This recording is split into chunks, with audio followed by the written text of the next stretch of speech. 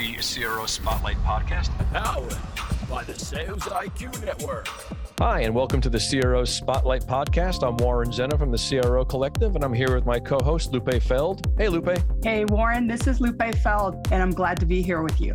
So this podcast is really for aspiring CROs and CEOs and current CROs whom are interested in learning from not only us, but the great guests that we're going to have. We're here to tell you that there's other areas of the business that can drive revenue, and we're going to look and inspect and come up with some great ideas for us to bring in as much revenue as we can and drive some meaningful change for the business. So tune in. We have some exciting opportunities coming up for really amazing conversations.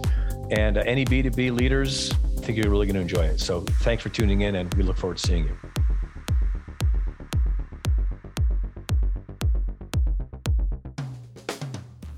Okay, welcome to today's episode of the CRO Spotlight podcast. Hi, Lupe. How you doing? Hi, Warren. I'm doing great. In October already. Hard to believe. I'm curious now. In Arizona, do you guys have leaves? Like, do you rake leaves and have pumpkins and stuff like that? Like, what's it like in October? Well, interestingly enough, yes, we do have leaves, and it's quite nice. So for the, little trick-or-treaters, it's absolutely phenomenal because they get to wear whatever costume they want. They don't have to put a coat or a hat or gloves. So, when you're a little princess, you don't have to cover it up. You get to show up and be in your costume because usually the weather's pretty nice. We do have some wind at times, and we do have, what we consider cooler temperatures. But having lived elsewhere, I can tell you what we think is cold, or what I think is cold now is not what I used to think it was cold when I lived in Canada. So I know cold, and this is not cold. Yep. So I was thinking about that. I was once in Florida for Halloween, and it was a really weird experience, which didn't feel right. Anyway, one other thing I wanted to share, it's interesting that's going on, is I had a really cool conversation with a guy from the UK last week. Actually, it was early this week. And he was asking me about the fact that his company wanted to promote him to be the chief commercial officer. And he asked me what the difference was between a chief commercial officer and a chief revenue officer. So I said, I don't know. I said, you tell me. What's the description of a chief commercial officer? And he began to describe the exact definition of a chief revenue officer. And I said, did the same thing. And it turns out that this chief commercial officer is a very popular role in the UK. And so, what we were able to kind of ascertain, and I actually did a little post about it, is, in the UK, if you're looking to be promoted to a chief commercial officer, it's the same role. And as I said to him too, I'm not interested so much in the role being called a chief revenue officer. I'm more interested in making sure it's being implemented the right way. You can call the person the chief business officer, which I've heard before, right? Yep. There's an important distinction because even though it's the CRO collective, in the US, that is the typical revenue operational leadership role. I've seen chief commercial officer, chief business officers. They just need to have that cross-functional oversight. I thought it was interesting because I think it's just confusing people over there across the pond. Yeah, and even to a neighbor in Canada, you see chief commercial officer quite a bit. And so that's a term that you see over there. But again, the scope of the role is revenue. Yep. And it has a component of marketing and customer success kind of wrapped up under that. So it's the same job, just a slightly different, nomenclature. Yeah, I agree. Anyway, that kind of agree. I want to introduce our guest. So I'm real excited, right? So Greg Lewis is with us, and I've known Greg. I think it's 12, 13 years. I think it's more. I tend to do that a lot because I don't want to reveal how old I am. But Greg and I worked together pretty closely. I was at Publicis Group many, many years ago, and I had a lot of big partnership with the Publicis Health team. And Greg was their head business development guy. And Greg and I have been talking a lot lately because of some shifts that have been going on. And I've always had a great deal of respect for him. And as I said to him, and I'll say it again, he's probably the best salesperson I ever met in my life. He's really amazing. And he's just got a breadth of experience. So Greg, welcome. I'm really, really happy to have you here. Thank you for having me. And I do think that tumbleweeds can be considered leaves. Absolutely. Absolutely. With a good little gust of air, anything's a leaf. Yes. Yes. Yep. Great to have you. Thank you. Yeah, Greg. So, like, if you don't mind, we'd love a little bit in your background, like what you're doing now. I know that you recently left the Publicis organization after, I don't know, how many years were you there? 14 years there in the early days of the internet, and a place that, was very good to me and helped me really understand the nuances of selling services, of selling capabilities, of selling people, of selling things that don't exist.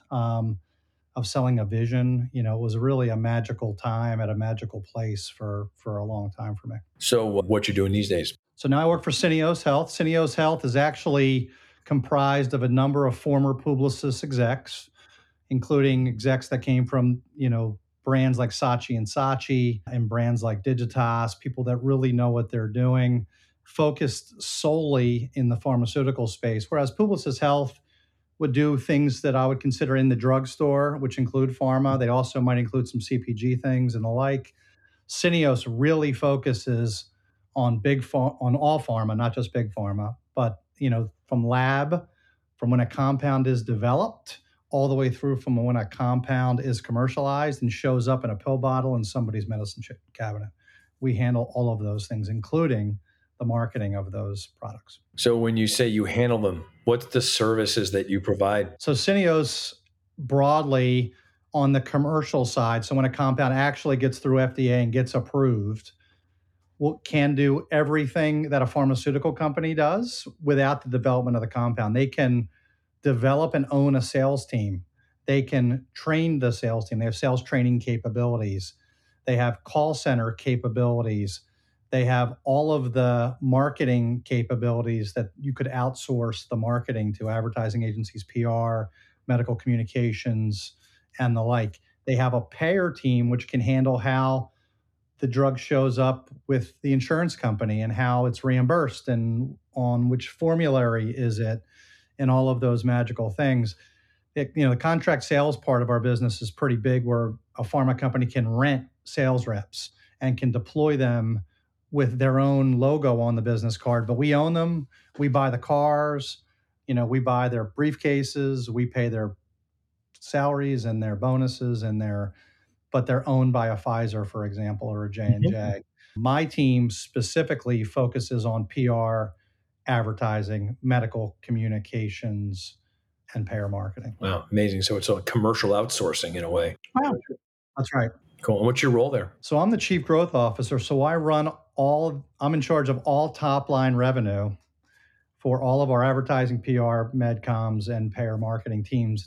That's a $500 million slice of our business. And for us, our revenue turnover probably is between 10 and 20% a year. People change agencies, drugs go off patent, drugs get turned down by the FDA, things happen. So we have to be selling and winning about 10 to 20% of our top line revenue to stay at zero. Got it. And then whatever the corporate goals are, go on top of that. Interesting. A lot of behind the scenes, if you think about, by the time it's, above the line advertising and you're seeing it on TV, so much has happened in order to get it there. And it's interesting, the number of different steps that you mentioned are phenomenal. And I forgot to mention, naming and branding is one of the things that we do too. All of these strange pharma brands that, you wonder who came up with those. One of our agencies who also came up with the name Amazon works on pharma brands, right? So there is a method to the madness when it comes to that, and they're very well skilled. They work inside of pharma. They have a few clients outside too, but some of the things they've done include brands like that. This is great. So, well, congrats on that. It's amazing. It sounds like an amazing opportunity. And I think the interesting thing to talk about first would be, like, you and I in particular have a history of selling services and, consulting services and, thinking, right? And processes, and, that has a lot of people and time, right? And most of the people whom are listening to this are selling products mostly, right? They're subscription-based products where there's recurring revenue models and, renewals and stuff. But, this at the same time, and I had a conversation with somebody this week who also is in the health and beauty business, and they have a B2B business in that line. And we're talking a lot more now about a chief revenue officer or a commercial leader role in all traditional businesses, not just SaaS-based businesses where it's really attractive. Right? So I'd love to get your thoughts on what it's like, how you would talk to a group of people who are accustomed to selling products, software products, et cetera, and the distinctions between selling those products and selling services and consultancies. Well, I think first and foremost, companies that have a sales culture, McKinsey talks about this, a sales culture, win in the marketplace. They promote that competitive advantage. But when they think about everybody being in sales, the longer that you're in the career, the more that you're in sales. It doesn't matter what your role is. When you progress beyond an individual contributor, you're in fact in sales. Whether you're selling internally to your team, whether you're trying to recruit the best people, whether you're writing a piece for an ad, whether you're trying to create a unique value and connect with people to persuade them, you're in sales. So everyone is in sales. When it comes to the differences between selling features and functionality of a product and selling services, when you're selling services, you're selling things that people can't see, they can't touch, they can't smell, they can't taste. You're selling the idea that that service is going to have value in and above either what they already have or what they believe they need. And there's magic in that. And that actually works in product sales too, because even with a product sale, there's still services that go with it. There's still customer service, there's still follow-up, there's still billing and collecting. All of the things that surround that product are those services. So you can sell the product, but the services are the value add that can make all the difference, especially when there's not much differentiation with the product. So I think there is magic to understanding the aspect of service selling. I certainly know what you mean. I've been selling services most of my career. I think one of the interesting things, though, is what you just said, which is you're right. You're selling sort of magic in a way, right? Because there's this desired future state that people want. And, thinking has to go to work to bring out that new state of being, right? Those are recommendations and analyses and ideas and thoughts and, insights. In your case, clearly, you're in a very niche space. So, you have an expertise in a vertical that's very complex and highly regulated. So that brings a lot of leadership. What about, someone who's just selling general business consulting? Like when you think about that, right, where there's not that much differentiation, right? You're just sort of selling people on just growth or business process. What are your thoughts on how a company would go to market to create a value proposition that separates them from substitutes? Well, I mean, there's two foundations to it. There's brand building. That is the long-term idea that your brand is in the market and stands for something. And then there's short term, which is sales activation. So when a customer has a need, when a customer needs consulting, when a customer needs a lawyer, when a customer needs an advertising agency, and those sales cycles tend to be long, the brand will have created a foundation for a sales activation piece to be successful. The reality is that you would never buy a car from a company that sells house paint. You would never buy a bottle of wine from a company that sells motor oil. Those things, the brands don't line up. But when the brand stands for something that matters, you would buy a lawnmower from Honda because Honda stands for building the highest quality combustion engines that run and work forever. That brand stands for something that work in motorcycles, in cars, in lawnmowers, in snowblowers, in airplanes, right? Why is Honda in the airplane business? Because they make things that work, right? They are better designed things. So the two pieces are brand building, again, long-term play, building the foundation, and then sales activation. Once you have the brand, sometimes sales activation is brand building too, because when you make a phone call for the first time and the client doesn't know you, you're building the brand. You're building the foundation for a brand conversation. You might not have success, But that being said, the brand building has to be there. Yeah, it's about building trust too, right, Greg? And then once you've built that trust and that confidence in your brand, is leveraging that credibility thread across different verticals. As you mentioned, Honda. I would never think of Honda for a plane, but it makes sense because Honda's run forever, and so that's definitely leveraging and maximizing their brand. So, well, and think about the buyers are willing to pay premium prices for strong brands.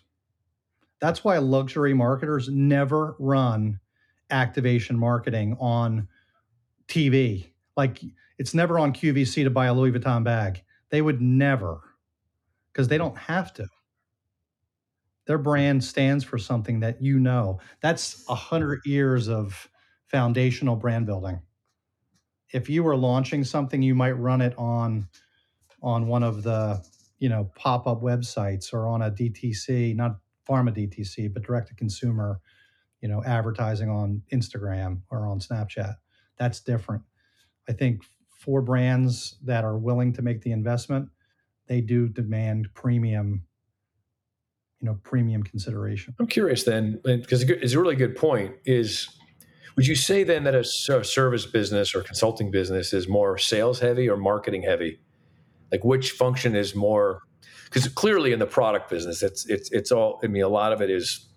I mean, these companies that Lupe and I talk to, they just toss salespeople at the world, and they have the big SDR model. They just throw a bunch of people just trying to qualify people, and unfortunately, really good product marketing is really effective, but a lot of times it's not really done very well because in an early stage of the business, trying to get new customers is so important that salespeople become the main, kind of investment.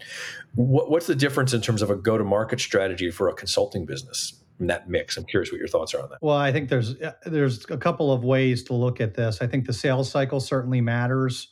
So in advertising, the people don't change agencies very often. Tide has worked with Saatchi & Saatchi for 70 years. So that sales cycle is long. In my business, it tends to be between 5 and 7 years is the sales cycle. So it's pretty hard to time a phone call or to time an email and get a brand manager on a brand like, Lipitor or Viagra or Tylenol to say, yeah, I'm ready right now. So that is tricky. But what I will say is that it's a 50-50 split.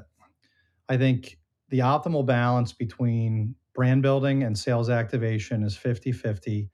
The shorter the sales cycle, the heavier you can go on sales activation, because there is a bigger chance that somebody will consider a change.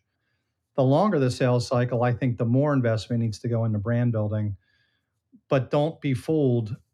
Sales activation is also a brand building endeavor. So every interaction that a customer has, a client has with your brand, with your people, with your story, that is brand building. Converting them into a customer is sales activation. So it often starts with a brand building discussion. Once you can understand the challenges the brand or the client has that your product or consulting firm can solve for, then you can get into a sales activation discussion. But I think it's about a 50-50 split. Again, depending on the sales cycle is going to drive that investment level. But I do think your point is a good one. People throw salespeople at the problem, and you can't sell your way out of a revenue problem in services, but you can do both. You can build the foundation and you can sell at the same time. Yeah, and I think also understanding your sales cycle can help inform how you attack the problem, if you will.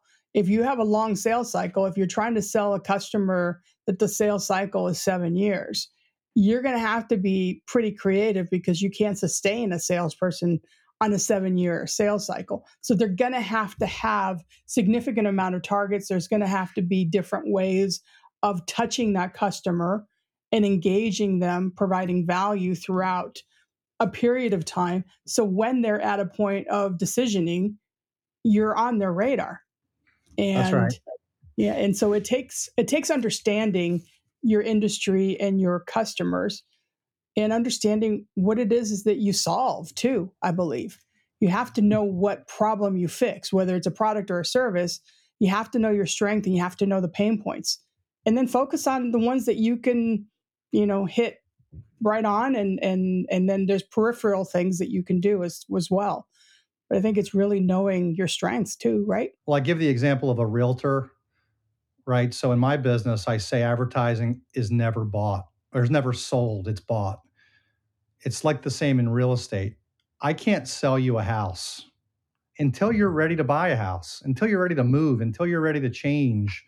If you were in a house you loved and you just put a kitchen addition on and you're in a street you love with neighbors you love and your kids love it and you love the schools, I can't sell you a house in a town next door. You wouldn't take that phone call. You wouldn't even consider it. And it's the same thing in advertising. We can't get people to change agencies if they love their agency, nor should they. Frankly, they should, as much as we think we're better than everybody else and we're smarter and more strategic, more creative.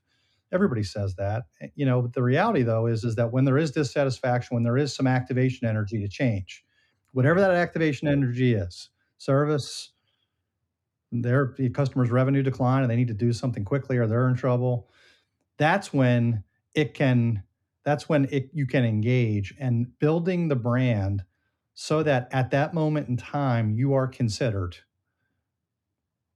You have the right to have a relevant conversation. Then you have something. That's hard work. But the folks that can do it in consulting, the folks that can do it in advertising, the folks that can do it in the legal business, the folks that can do it in any software business, when you're ready to change software, you might know a couple of the companies, but you're buying a set of consulting implementation services that go with it. That's a long sales cycle, and you need to be considered at that point. So what are some of those things? Like if you're looking at it on the buy side, what are look, you get trained. You and I have been through this too many times. You start to get trained to start to understand or maybe do some degree of predictability around what those sort of signals are in the marketplace that a brand is ready to make a change or have a different perspective, right? You and I both know there's always the 2-year agency review and all that sort of stuff, but that's not an easy one. What are some things on the buy side that usually have companies make a decision to start exploring a different perspective in the marketplace?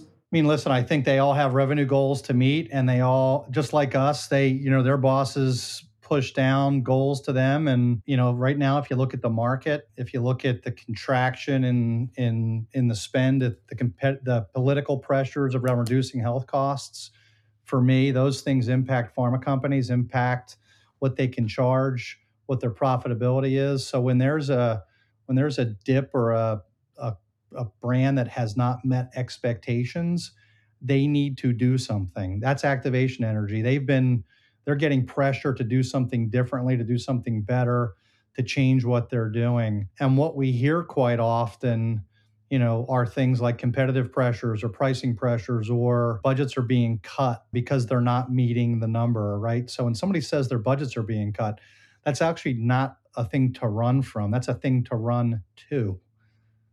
That's where a customer is having some challenges, and understanding those challenges and outsmarting the incumbent and outsmarting their plan and coming up with new ideas might be the way to get a toehold. And I always believe if you get a little toehold, we don't try to hit home runs. I'm not Aaron Judge. I'm not 6'7", 280, whatever, however big he is. When I'm trying to get a toehold, I'll take a little piece and I will nibble like crazy. And I think some of the most successful salespeople and successful selling organizations aren't afraid to start small and prove it. Yeah, and that goes back to like the champion challenger model, where you really are opportunistic and you're willing to kind of prove your mettle, if you will, against an incumbent. Yeah. And that could be through like a new product or a new launch or something that's different that might be slightly out of the wheelhouse of expertise of the incumbent. And so being creative, but that all comes from knowledge and engagement, right? You don't learn about these things. You have to uncover those things. And it's interesting. We call some of those change the game initiatives, whereas I don't want to get involved in a formal review where there's 3 or 4 competitors all being asked to submit a proposal. I want to listen for those triggers where they're operationally struggling, where their current partners are falling short, for whatever those reasons are. And then I want to offer something for free. I want to be generous. I want to offer thinking. I want to offer a little bit of a small strategic workshop that we've systemized that can be done without a whole lot of effort, but that has an interesting output that then that customer has an idea of what it's like to work with us. It's not just a promise, but it's a real thing. And that way they've gotten to know us then through that initiative. And if they still decide to RFP it, then we've met them. We know the decision makers already. They've already showed us a little bit about what their challenges are. We've already done some thinking and some brainstorming around it. And about half of the time that we try to change the game with them by offering something, we get the work no bid, right? So and sometimes we don't. Sometimes we still have to pitch it. But when we have to pitch it, we have a huge advantage because we already know the challenge. We already have an idea of how severe the problems are, and we can go right at it from a solution standpoint. Yeah, I found in the industry, Greg, so much of this is based on a couple things. I mean, certainly, clearly, brand is key, right? You have to kind of like get permission to be brought into a certain sphere of influence that people kind of put you into a consideration set, like a group of agencies that I'd probably say, all right, I'd pick one of these guys if I had to. The other part of it is two important things. One is relationship, right? And it's about the timing, right? So, I think that there's something to be said for, like, I tell you a story. I was, really wisely, these guys made a decision to take me to the Masters. I mean, I couldn't say no. I mean, of course I went, right? Of course. And, it was a ridiculous trip. I mean, it was just incredible. Like, they flew us down there and they had this van and we went there for a couple days and it was really like just, magical. I'll never forget that trip. And I remember I was on my way back from Augusta to Atlanta on this bus with everybody to go back to the airport. And it occurred to me right there in the moment, you know what? I'm going to work with these guys. I mean, how could I not now? Like, this was such a great thing that there's a sort of, okay, I mean, they've already entered into the sphere of organizations that I consider from, because like you said, they reached that brand equity portion. So they've kind of, entered into that part of my brain. I knew some of the guys, obviously. And then they took me to the Masters. I sort of like, they gave me very little reason why I wouldn't give them a high level of consideration. And frankly, probably planted something in my brain that even in the course of a pitch, I'd probably, without realizing it, bias myself towards wanting to hire them because of this. So, the experience that they gave me was important. And I think that goes to like a relationship sort of thing and an experiential sort of thing. I'd say it's sort of a marketing relationship sort of thing. But it also has to do with the fact that at the time, this was obviously pre-COVID, they could do that. These sort of things that's the way the business was done. What are you seeing now? I mean, are you seeing like that sort of thing? How much of a role does that play anymore? Or is it really, you got to really earn it? Or can you just take people to just a preposterous meal and win it? Like what's happening now around that side of things? Yeah, it is. The game has changed. It is very difficult to get people out. It's almost impossible to see people in an office because they might be going in 1 or 2 days a week. And when they're in, they're doing coaching with their staff. They're doing staff meetings with their team. They're doing executive meetings with their boss. So they don't have an hour because they're in 2 days a week instead of 5. They don't have an hour to see, a partner to come in. So, but I am seeing people going to events. Mm-hmm. So going to South by Southwest and going to, so they're getting out in that context. Now, here's the thing is that if going to those doesn't matter, if you don't have a system and a plan on how you're going to avoid the trap of showing up and expecting to you're not going to run into anybody. You are not going to bump into anybody. But I've had a lot of success scheduling 15-minute cups of coffee. And bless you, to your point, Warren, even in those situations, people will say, what are you doing for dinner tonight? Mm-hmm. What do you think? Let's grab a drink tonight. Oh, what are your plans? And then it turns into those magical moments where you're telling stories about something that happened in college or something that happened when you were at a trade show and it was amazing. So I think those events are the way to go. It does tend to be a little bit pricier, but I do think that the relationships and the connections are deep, and they're really at this moment, I haven't seen a better way to go. Makes sense. Yeah, I often see a lot of people attend events without any kind of a strategy or even a goal, just to, like you said, magically run into somebody. But I think it goes back to like specific account strategy that is so key and so important in understanding your customer, what's important, what events do they attend, planning ahead, kind of managing to carve out time in their calendar while they're there, maybe offering up things at that conference that might be important to them or interesting to them ahead of them getting kind of the menu of things that they can do. But I also find sometimes building enough of a relationship and building enough trust to be helpful and deliver value in the sense of helping them build the RFP and helping them create that process and lending a hand and expertise that basically makes you the trusted person, but it also gives you an insight on what will be in the RFP because maybe you've kind of helped to design it and over-indexed it so you can have maybe a little bit of an advantage. But that takes trust. Again, it's building that trust in that relationship, right? It's trust, but it's also, in as much as trust, it's being completely generous with your time and effort. So you don't get trust without generosity, and whether it's an RFP that you help them write, and I don't love that, frankly, but I do love helping somebody build their deck and using our PowerPoint designers in our agency to make it look better for their boss. I like offering to help them with data for a trade show presentation where they're the headliner and they get together with our strategists and get all kinds of ideas and insights to make them look better and help them build their brand, right? So if you help your clients build their brand externally and internally, you can't lose. I mean, I think Warren started that by engaging with clients in a very intimate setting, and the brands were forged of who you are and what you stand for and what you believe in, and they shared a magical, intimate experience.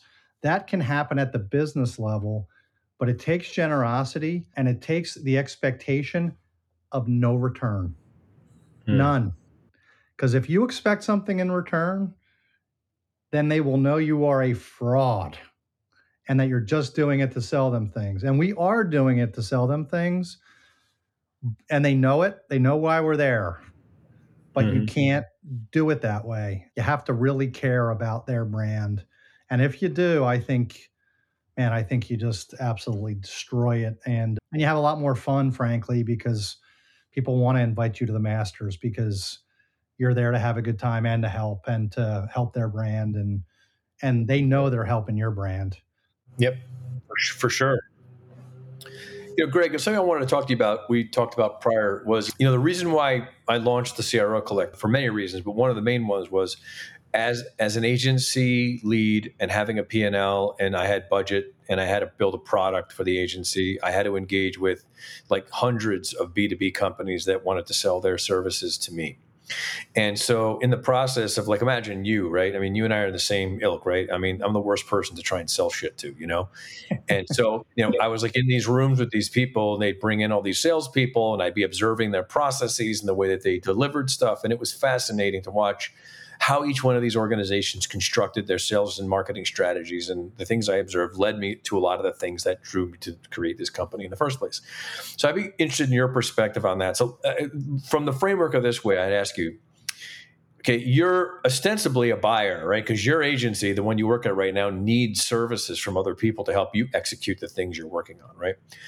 What's your thoughts on the way that companies need to be thinking about how to position themselves in a B2B space when they go to an agency to try and sell, their software solution or their whatever solution to someone like you? What's the way that you're observing companies, the way they do this, and some things that they need to be thinking about when they're engaging companies like yours? Man, I love this question. For for all the reasons. I think, I think at my core, I believe that chief revenue officers, chief growth officers need to be creating a systems approach of the things that need to happen to have revenue growth success. Not the people that we need to hire, not their Rolodex, not the territories, but what's the system? What are all the components? And that is a fluid map that never stops evolving because the market never stops evolving, the customers never stop evolving, and your team never stops evolving.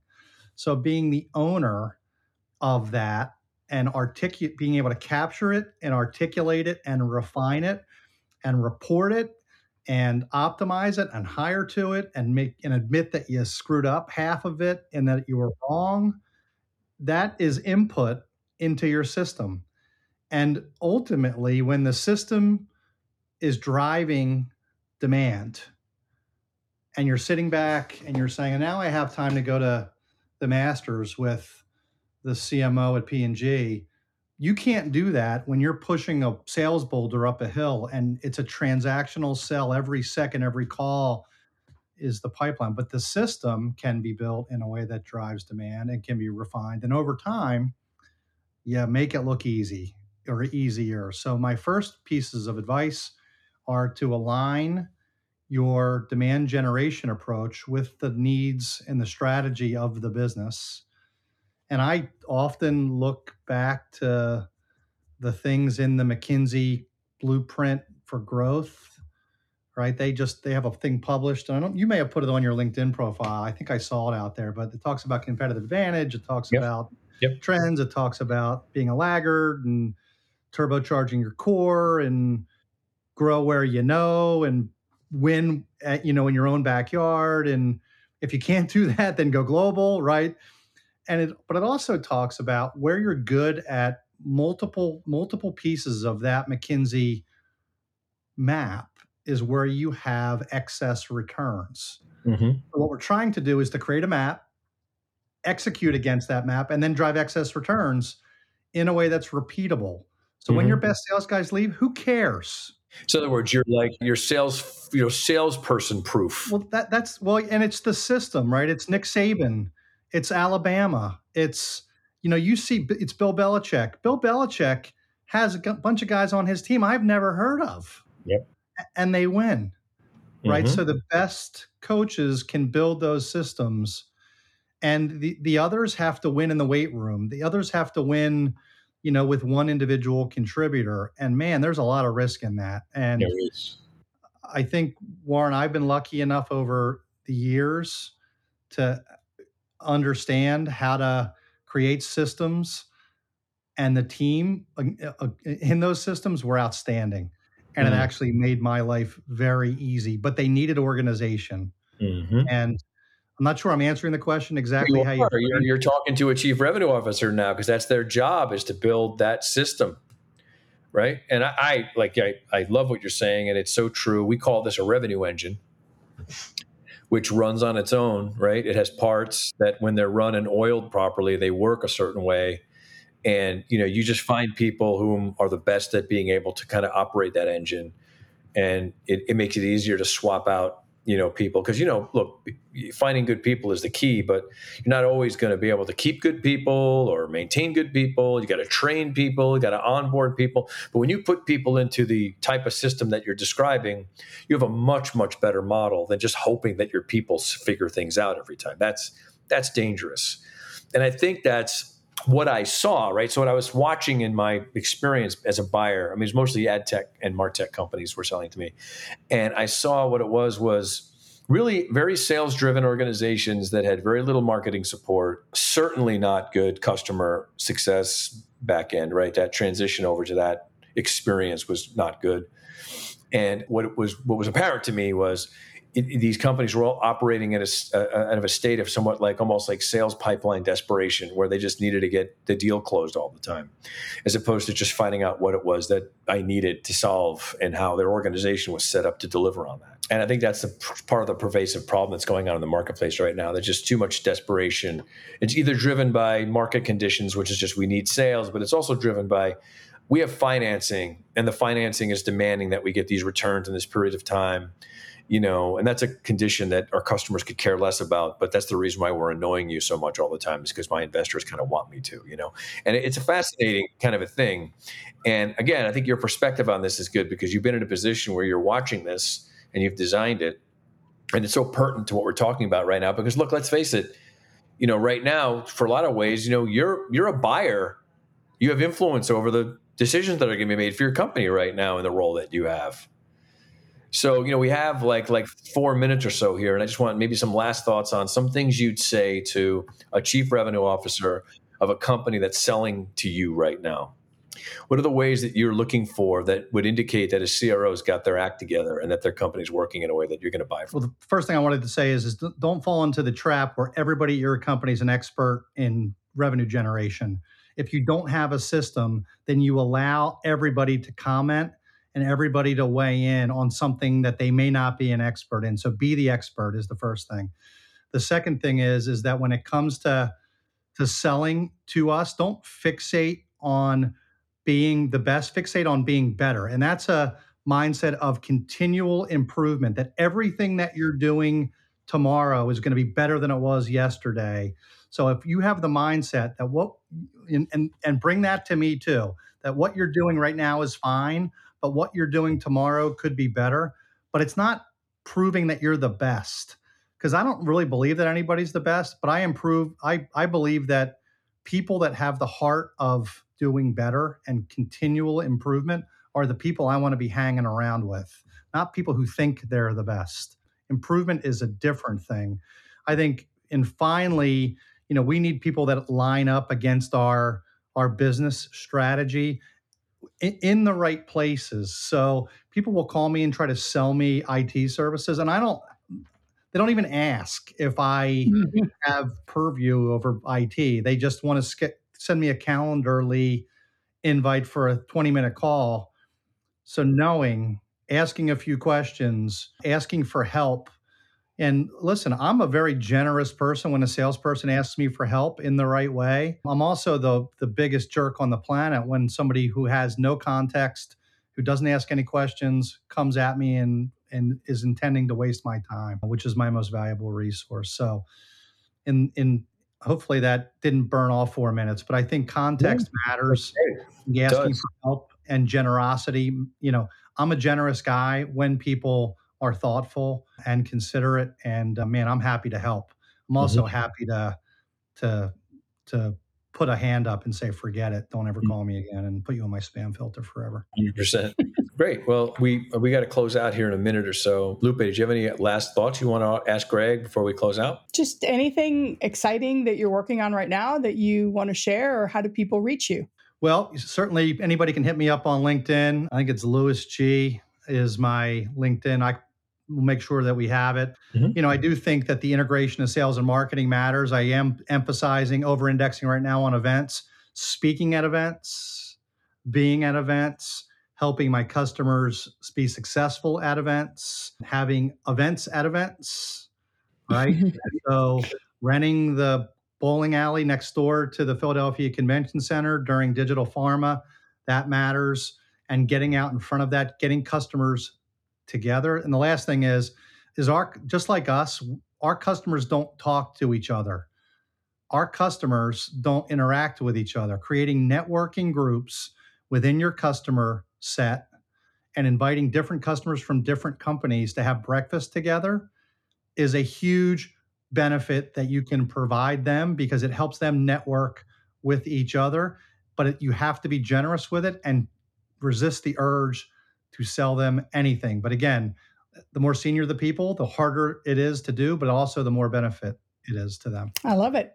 All right. It's great. Thank you. Greg, thank you. This is great. I know we could probably go on for another hour here, but thanks for giving us the time. And Thank you for having me. I loved it. Wisdom and your perspective is great. Well, look, this is we're looking forward to our next episode. Lupe, always great to spend time with you. Likewise. Bye, everybody.